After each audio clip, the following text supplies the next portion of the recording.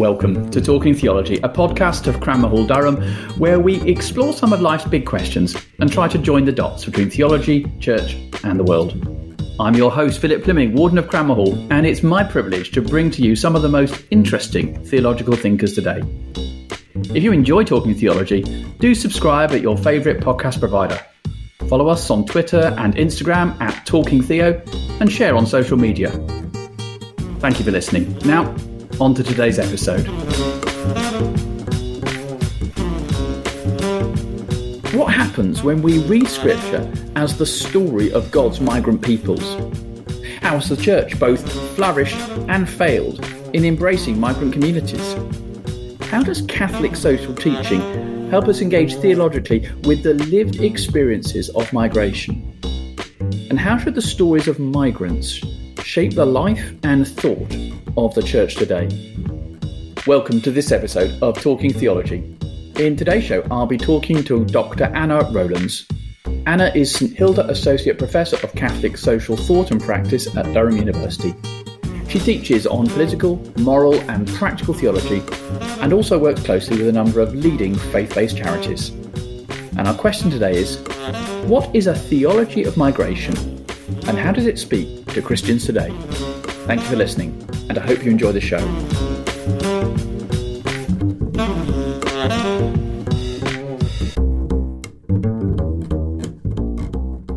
Anna Rowlands, welcome to Talking Theology. Thank you. Glad to be here. Anna, you're Associate Professor of Catholic Social Thought and Practice at Durham University. Tell us what that role involves and in particular, how did you end up in this particular way of serving the Lord? Well, it's a curious story. It's quite an unusual role. And you've noticed that there are two words in the title that are significant, thought and practice. And I actually wrote the job description for this role, but without ever intending to occupy the position. I thought that there should be a job that had an element of focus on, kind of theory and really doing that work in relation to the Catholic social tradition, but also that was interested in communities of practice and really engaged with those. So I have a very unusual job because it's split between academic teaching and research in the area of Catholic political and social thought. But 20% of my time, instead of being library monitor in the department or in charge of undergraduate students, I spend 20% of my time engaging with communities and organisations out there in the world, from NGOs to groups of parliamentarians to local church groups, right across the spectrum. So it's a very unusual hybrid role in academia that is kind of out there in the world, but also trying to do the stuff in the academy as well. The area we're exploring today is your areas of research and also applied practice in migration and asylum and thinking theologically as well as acting responsibly in those areas. Perhaps you just tell us how your interest in that area kind of first came about and how it's developed over the years.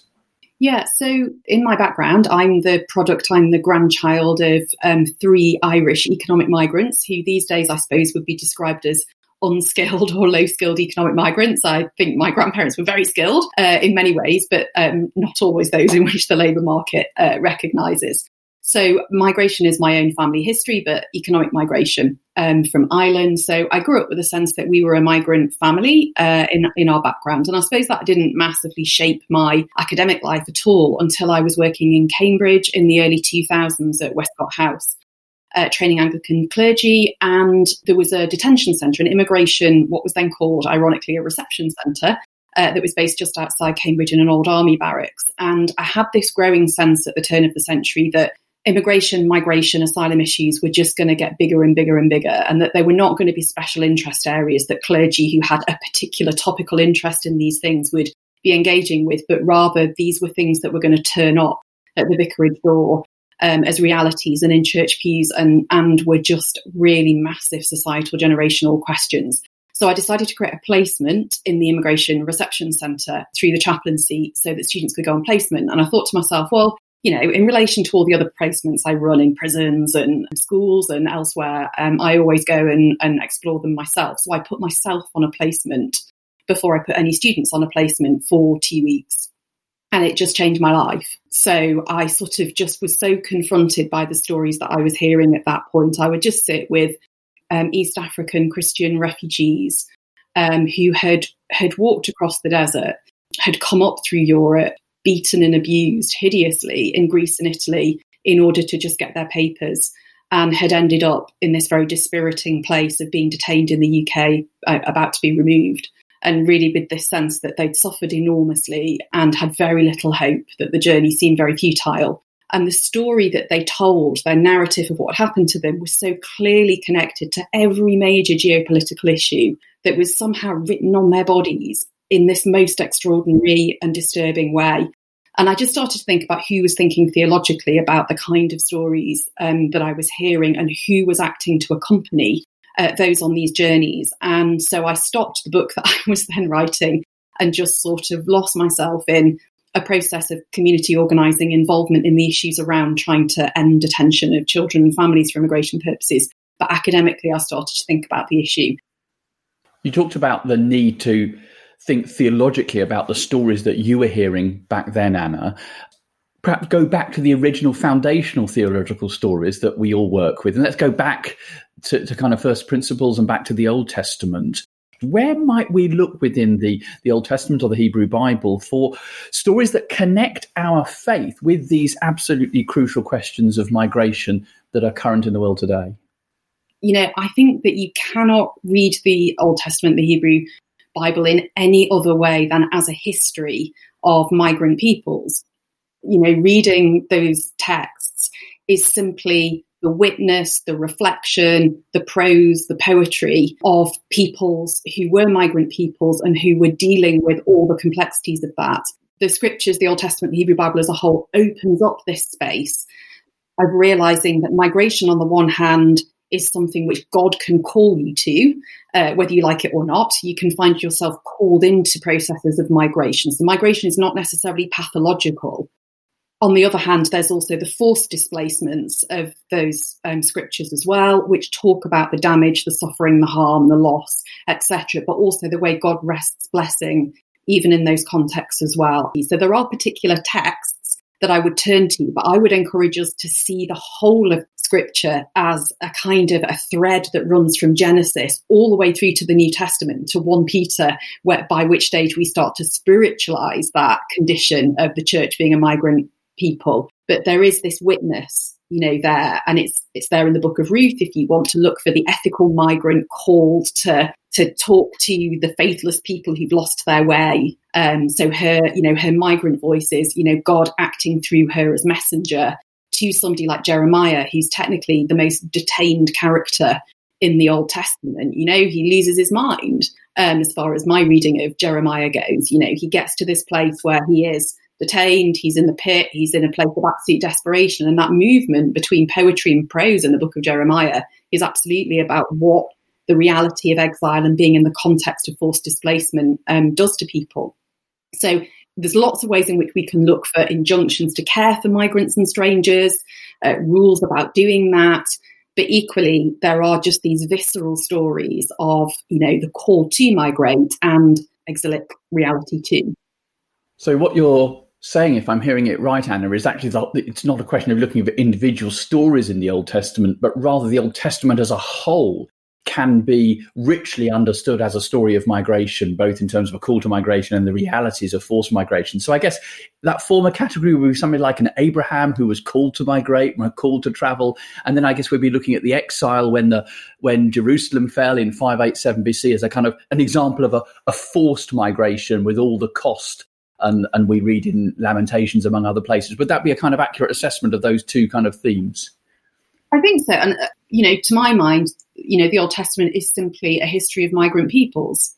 It's their faith history. It's their, you know, the literal history of events. And it can be read. It's their textual, literary history that emerges from that as well. Refugees have always written their refugeedom. You know, there is this history of refugee literature, and I would say that the scriptures are part of the history of refugee literature. We're going to come on to the kind of implications, but let's just pause for a second there and say, you know, what might that mean for us reading the Old Testament, the Hebrew Bible today, simply to recognise what you've said. This is refugee literature that we're engaging with. Reading the book of Jeremiah, for example, which I've done in a number of settings, including with refugees in the Jesuit Refugee Service in London, it brought me back to the texture of the text itself and to refusing to too easily spiritualise it.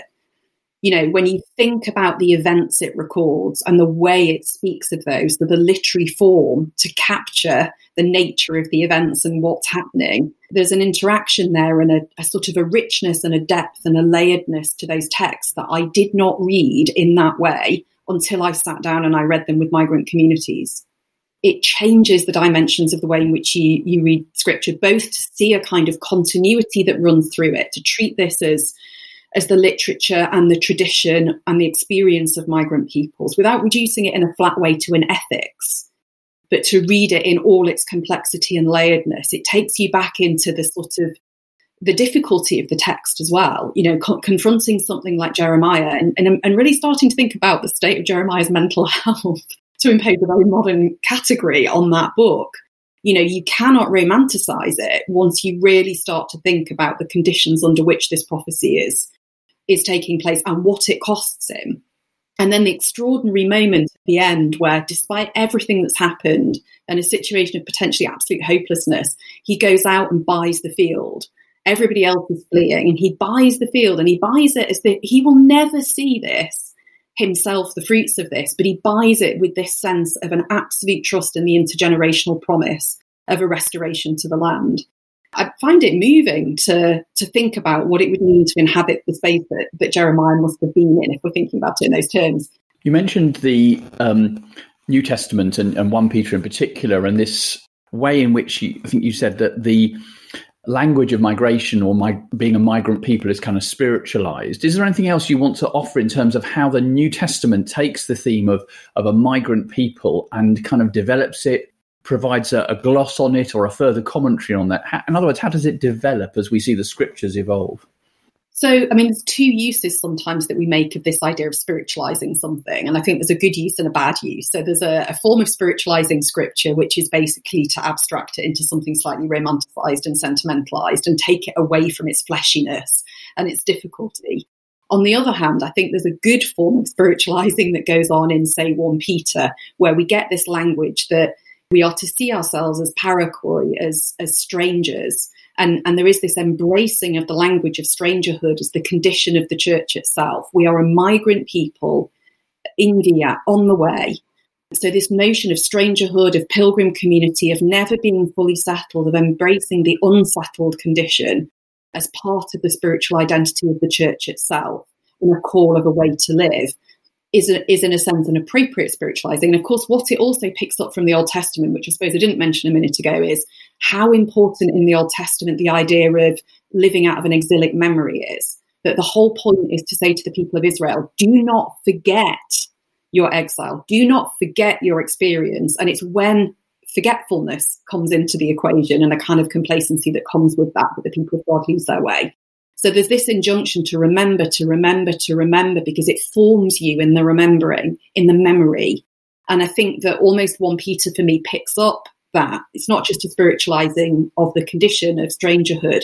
It's still an ongoing process of linking us to this command to remember and not to be forgetful. The other thing to say, of course, though, about 1 Peter and about the early church, as these scriptures are being written, is that obviously the early church is also a migrant people. Sometimes welcome, sometimes not welcome, in the context that they're taking the gospel out into. So it's not a pure spiritualizing of an older theme. It's a spiritualizing of an identity that some would have understood as a literal identity. I'm struck by that beginning to 1 Peter, to the exiles of the dispersion in, and then all the various places. And as you say, we can't accuse the writer of 1 Peter of taking a kind of bad spiritualized approach, when this had been their own, the lived experience of the people to whom he was writing. Yeah. I wonder if you could give a few examples as the church has digested that experience and encounter with migrant literature that is there in the scriptures. How have we seen the church engaging with the questions of migration at kind of various points in its history? Well, I suppose just picking up where we left off, the first example is obviously the writing of the scriptures and the keeping of the scriptures, the custodianship of the scriptures in the early church happening amongst migrating peoples. That's just very obviously the tie up between the kind of formation of Christian community, the writing of Christian community, and the fact that tradition is a live one that's been handed down to us is absolutely tied up with migrant peoples. It is the condition of the church and of our literature, our earliest literature. Obviously, the sanctuary tradition, which was not a Christian invention, Jewish cities of sanctuary, and also in the classical world, in the ancient world, practices also sanctuary traditions. But obviously, the early church bishops consciously chose to territorialise a Christian notion of sanctuary, giving protection within the buildings of the church. And that's a tradition that takes us right up to the knocker of the door on Durham Cathedral, and contemporary sanctuary practices to prevent the removal of migrants in the US in particular, but also sanctuary cities and sanctuary movements here. So there's a kind of continuous history of that sanctuary tradition. I think that's important. Equally, great texts like Augustine's City of God are written in the context of him processing the migration and the collapse of the Roman Empire, the migration into North Africa of huge numbers of people displaced by the collapse of the Roman Empire.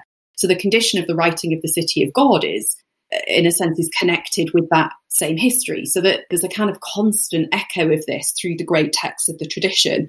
We ought also to name some of the counterexamples in truth as well, that the church's history has been bound up with harm and with being a cause of forced migration, not just a balm for those who migrate. I remember giving a paper a couple of years ago, or giving a talk, and a very eminent Jewish thinker was in the room, and he sort of said to me at the end quite rightly, don't ever give a talk on migration and theology and not mention the role of the church in the creation of ghettos and in persecutions, in pogroms, etc.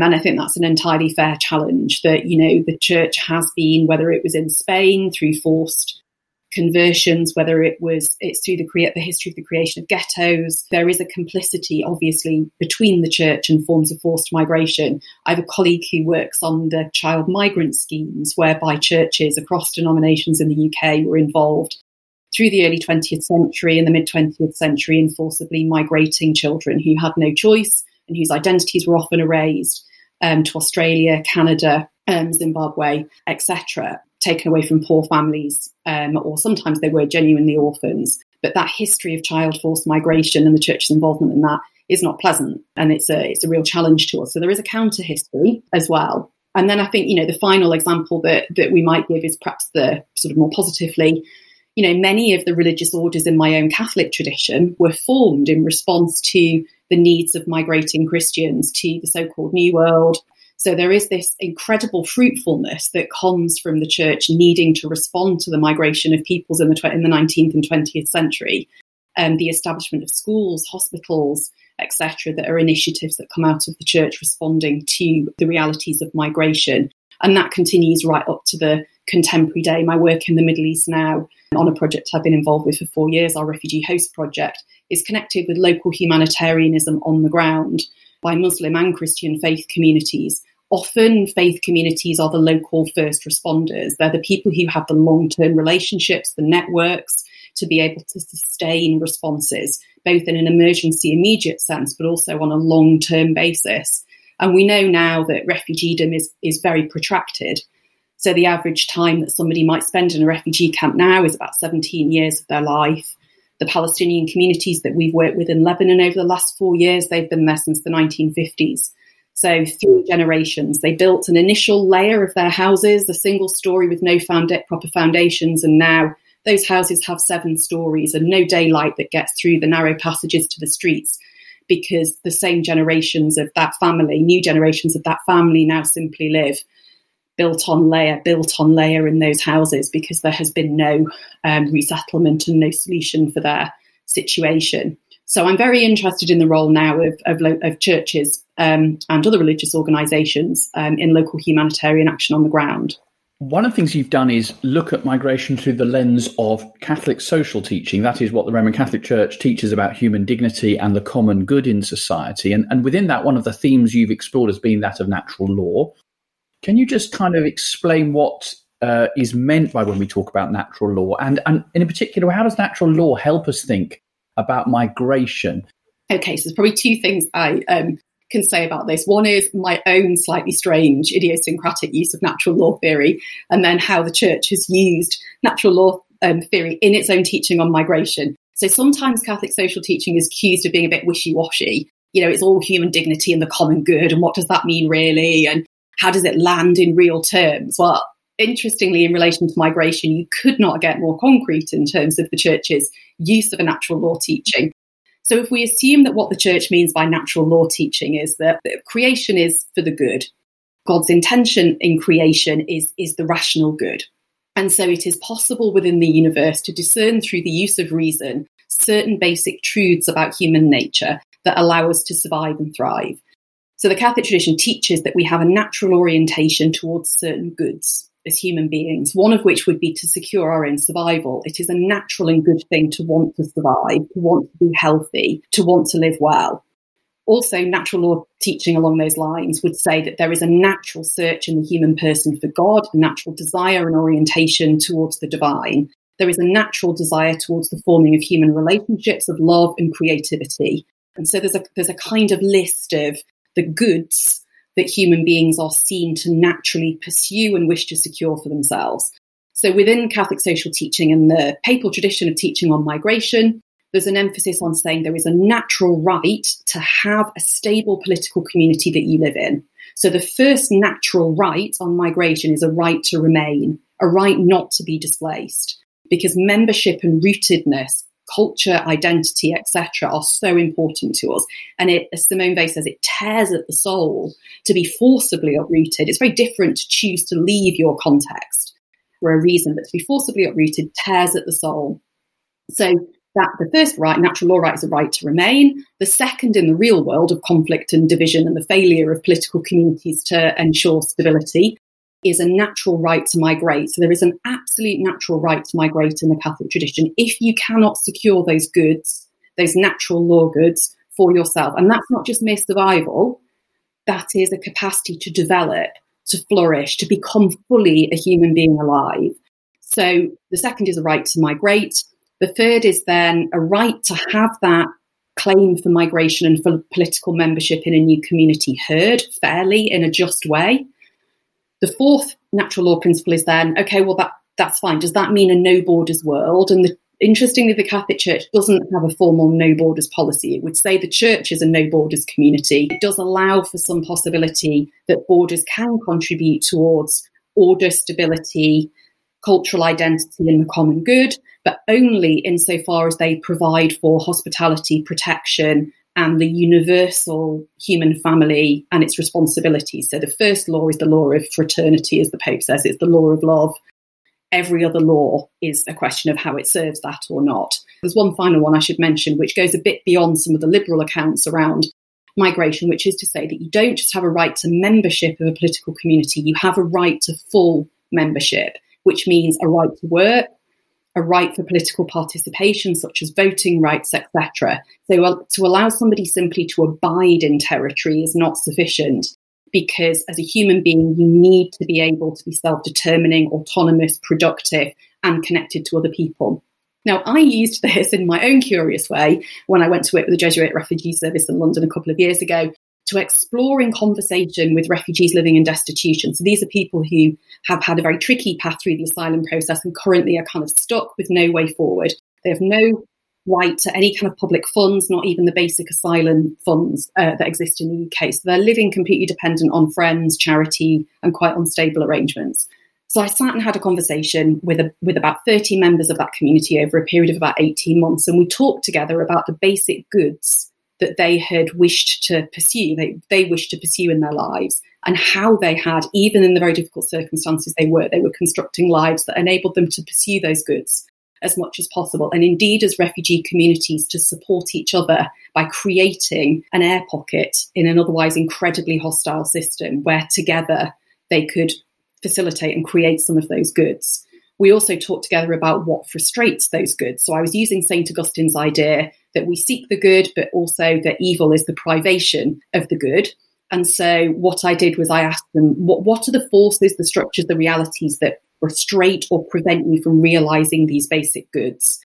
So that was my kind of natural law empirical work. And, out of that came, the things that are so basic that you would assume that they were common sense, that people seek to secure for themselves a capacity to survive, to thrive, to build relationship, but to be self-determining. Nobody wants to be dependent, and dependency kills.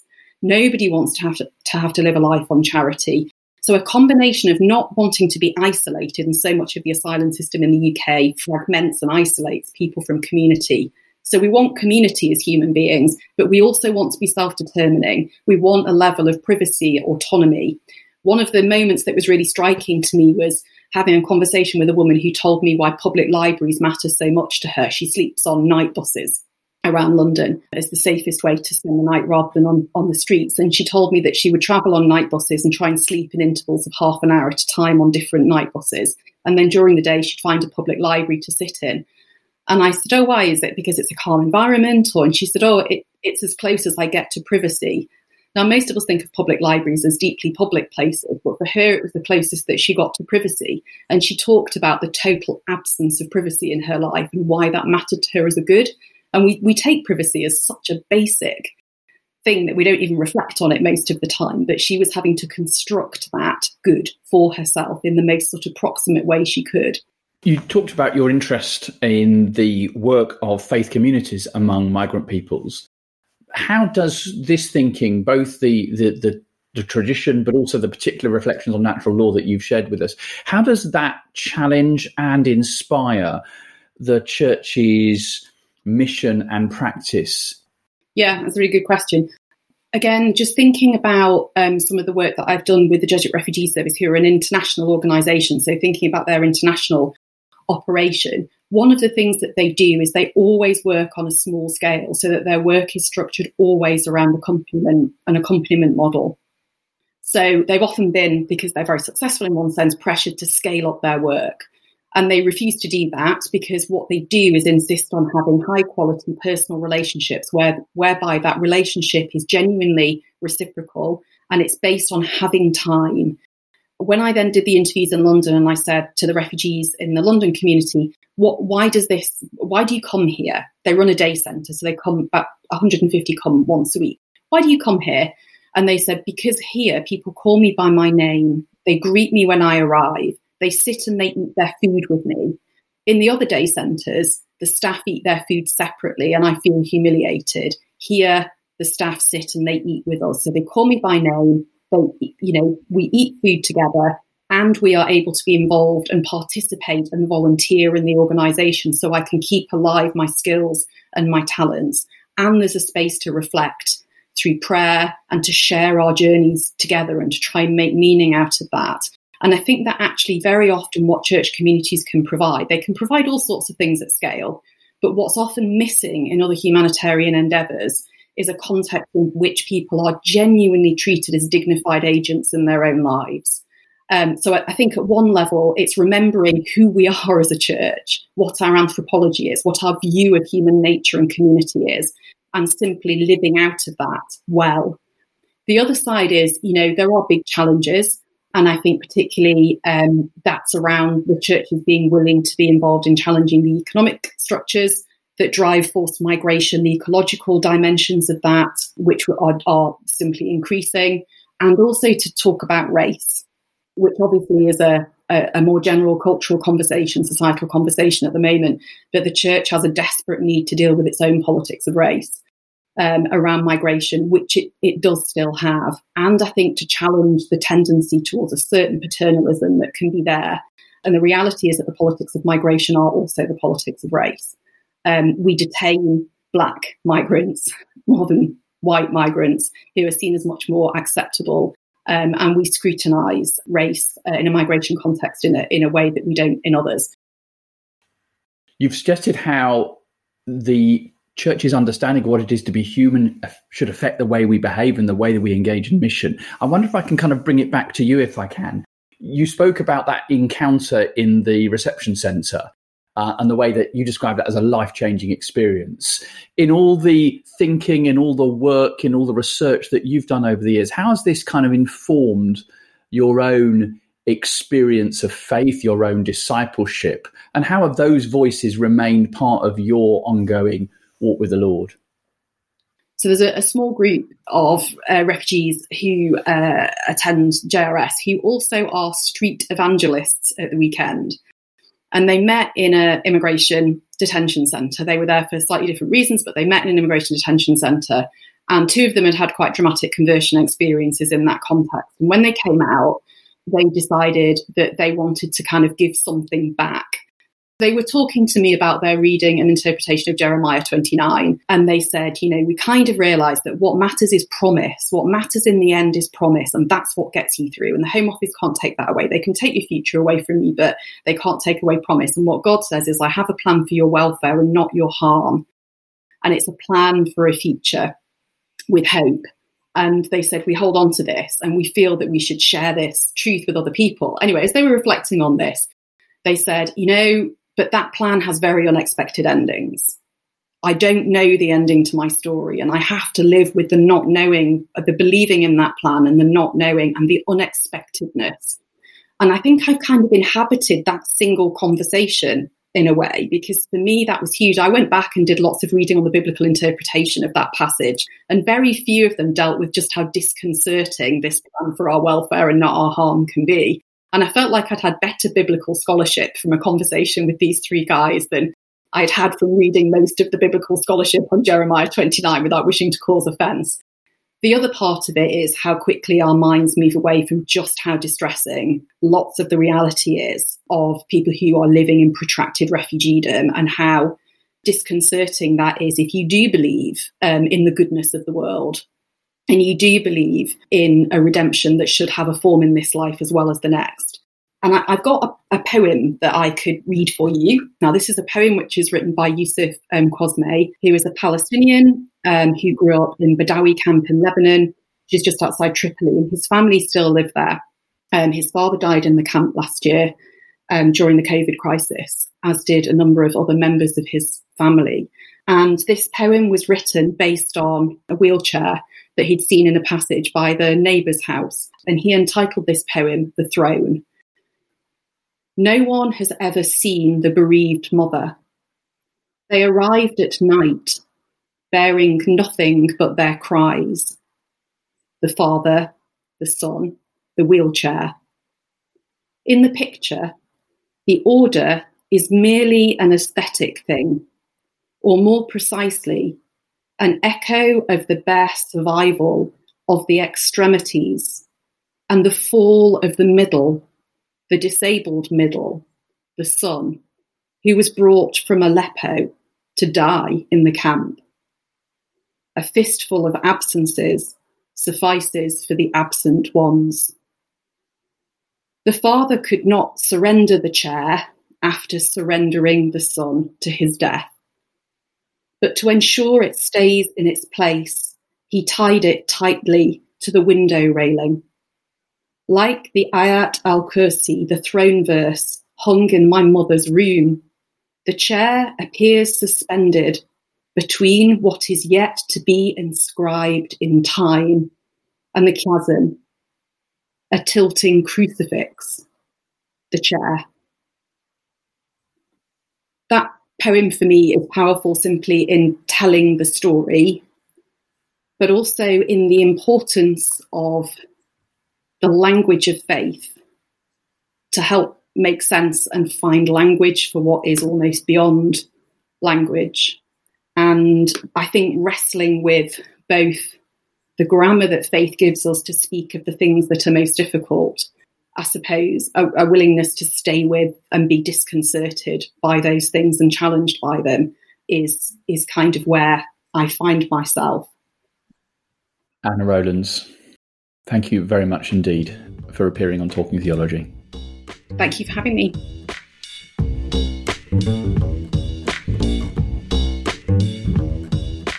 You have been listening to Talking Theology, a podcast from Cranmahall, Durham.